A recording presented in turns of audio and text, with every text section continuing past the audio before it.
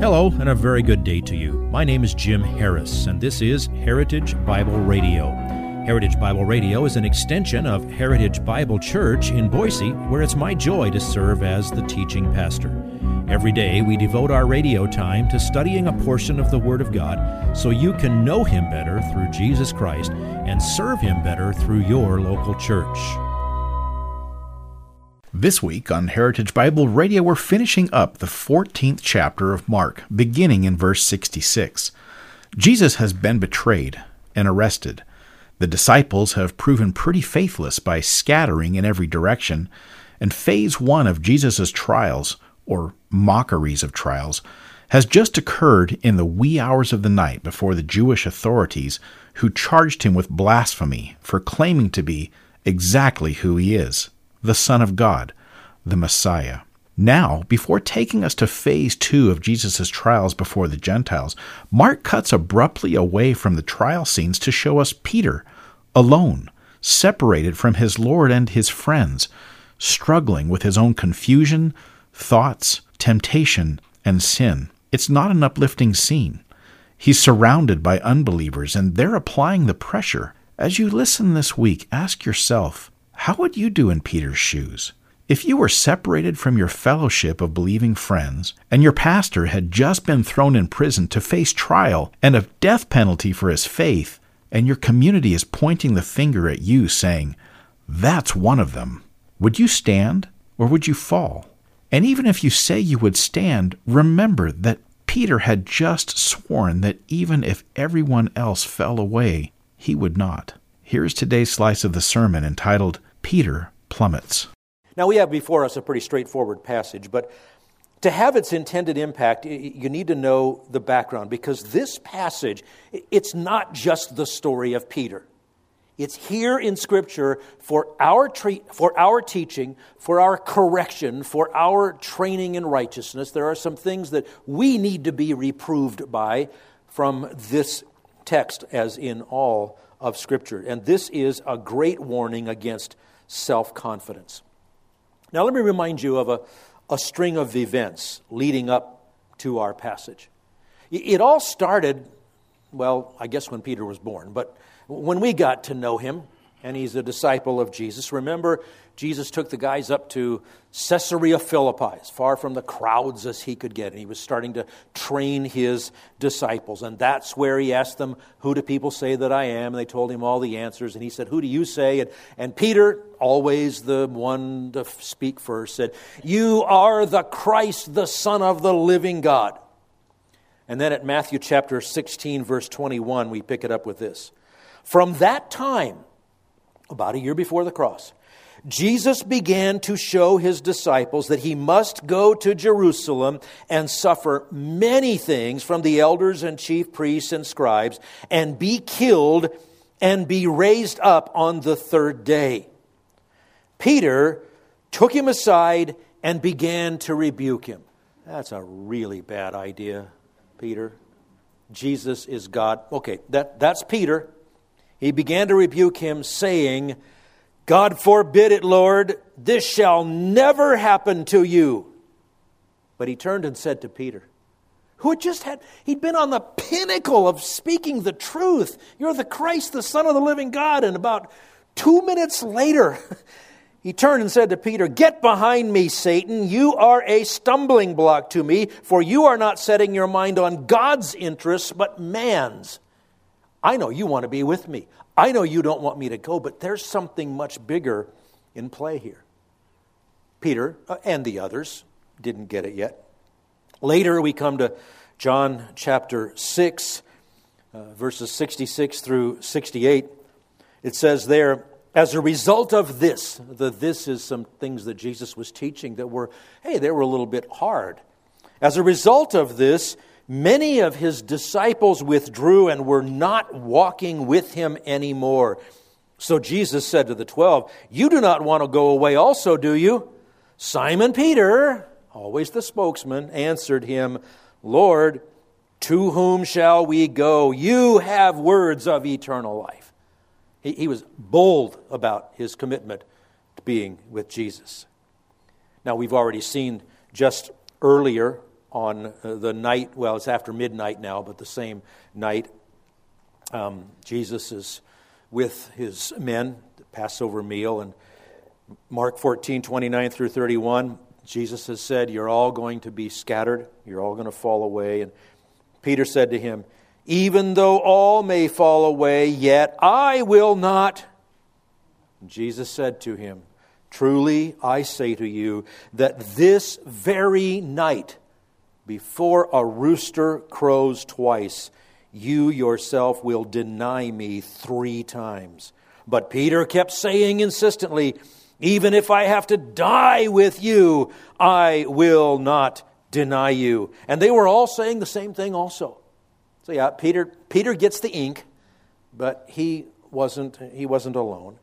Now, an even deeper bit of background, not recorded by Mark. In Luke's record of that night, Luke chapter 22, Jesus said this apparently privately to Peter. Simon, Simon. If he says your name twice, it's like your mom using your middle name. You know, you're going to hear something you don't want to hear. Simon, Simon, behold, Satan has demanded permission to sift you like wheat. Just like Job chapter 1 and chapter 2. Satan can't do anything that God the Father does not allow him to do. Satan wanted to go after Peter. How did Jesus know that? I don't have the answer. I just know he did. Satan has demanded permission to sift you like wheat, but I have prayed for you that your faith may not fail. And you, when once you have been turned again, strengthen your brothers. And Peter said, oh, wow, Lord, I didn't realize how serious this was. No, he didn't. But he said to him, Lord, with you I am ready to go both to prison and to death. And he said, what we already read, I say to you, Peter, the rooster will not crow today until you have denied 3 times that you know me. Well, then we know what happened after that. Jesus took them to the Garden of Gethsemane, and he told them, you stay here and watch and pray. And he took Peter, James, and John with him, went a little bit farther and said, you guys stay here and watch and pray. And Jesus went off and prayed, and he came back, and they were doing what? Sleeping. And he woke them up, told them, watch and pray. Went away and prayed, came back, asleep. And the 3rd time it happened. Then Judas showed up. He betrayed Jesus, and we read in Mark 14, 46 and 47, they laid hands on him and seized him. But one of those who stood by, guess who, you already know, drew his sword and struck the slave of the high priest and cut off his ear. Now that's Peter. Prior to the resurrection of Jesus and the day that Jesus after that spoke to him to, as he said, turn him back and have him strengthen his brethren, before Jesus restored him and recommissioned him, Peter was a study in 2 things that you always see side by side.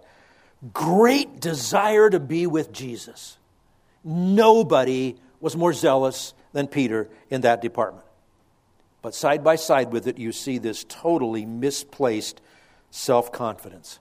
He was absolutely determined.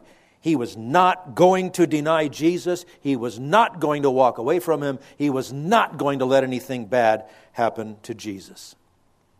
Oh, it would have been a good idea if only Peter had read 1 Corinthians before the night that Jesus was arrested.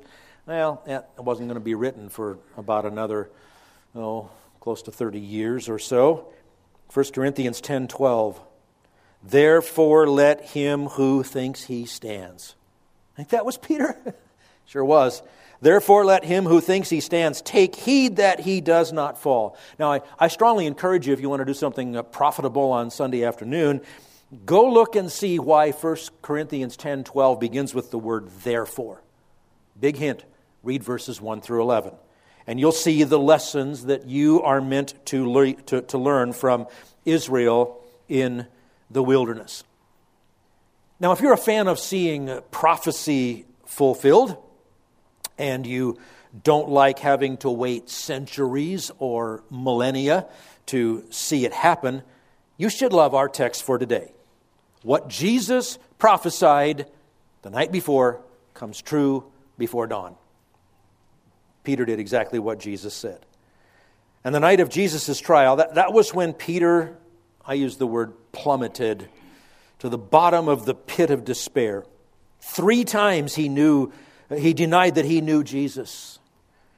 And just like Peter hadn't read 1 Corinthians, I don't think Peter would have grasped the source of the way that I chose to outline this passage, but I think you can put it this way: strike 1, strike 2, strike 3.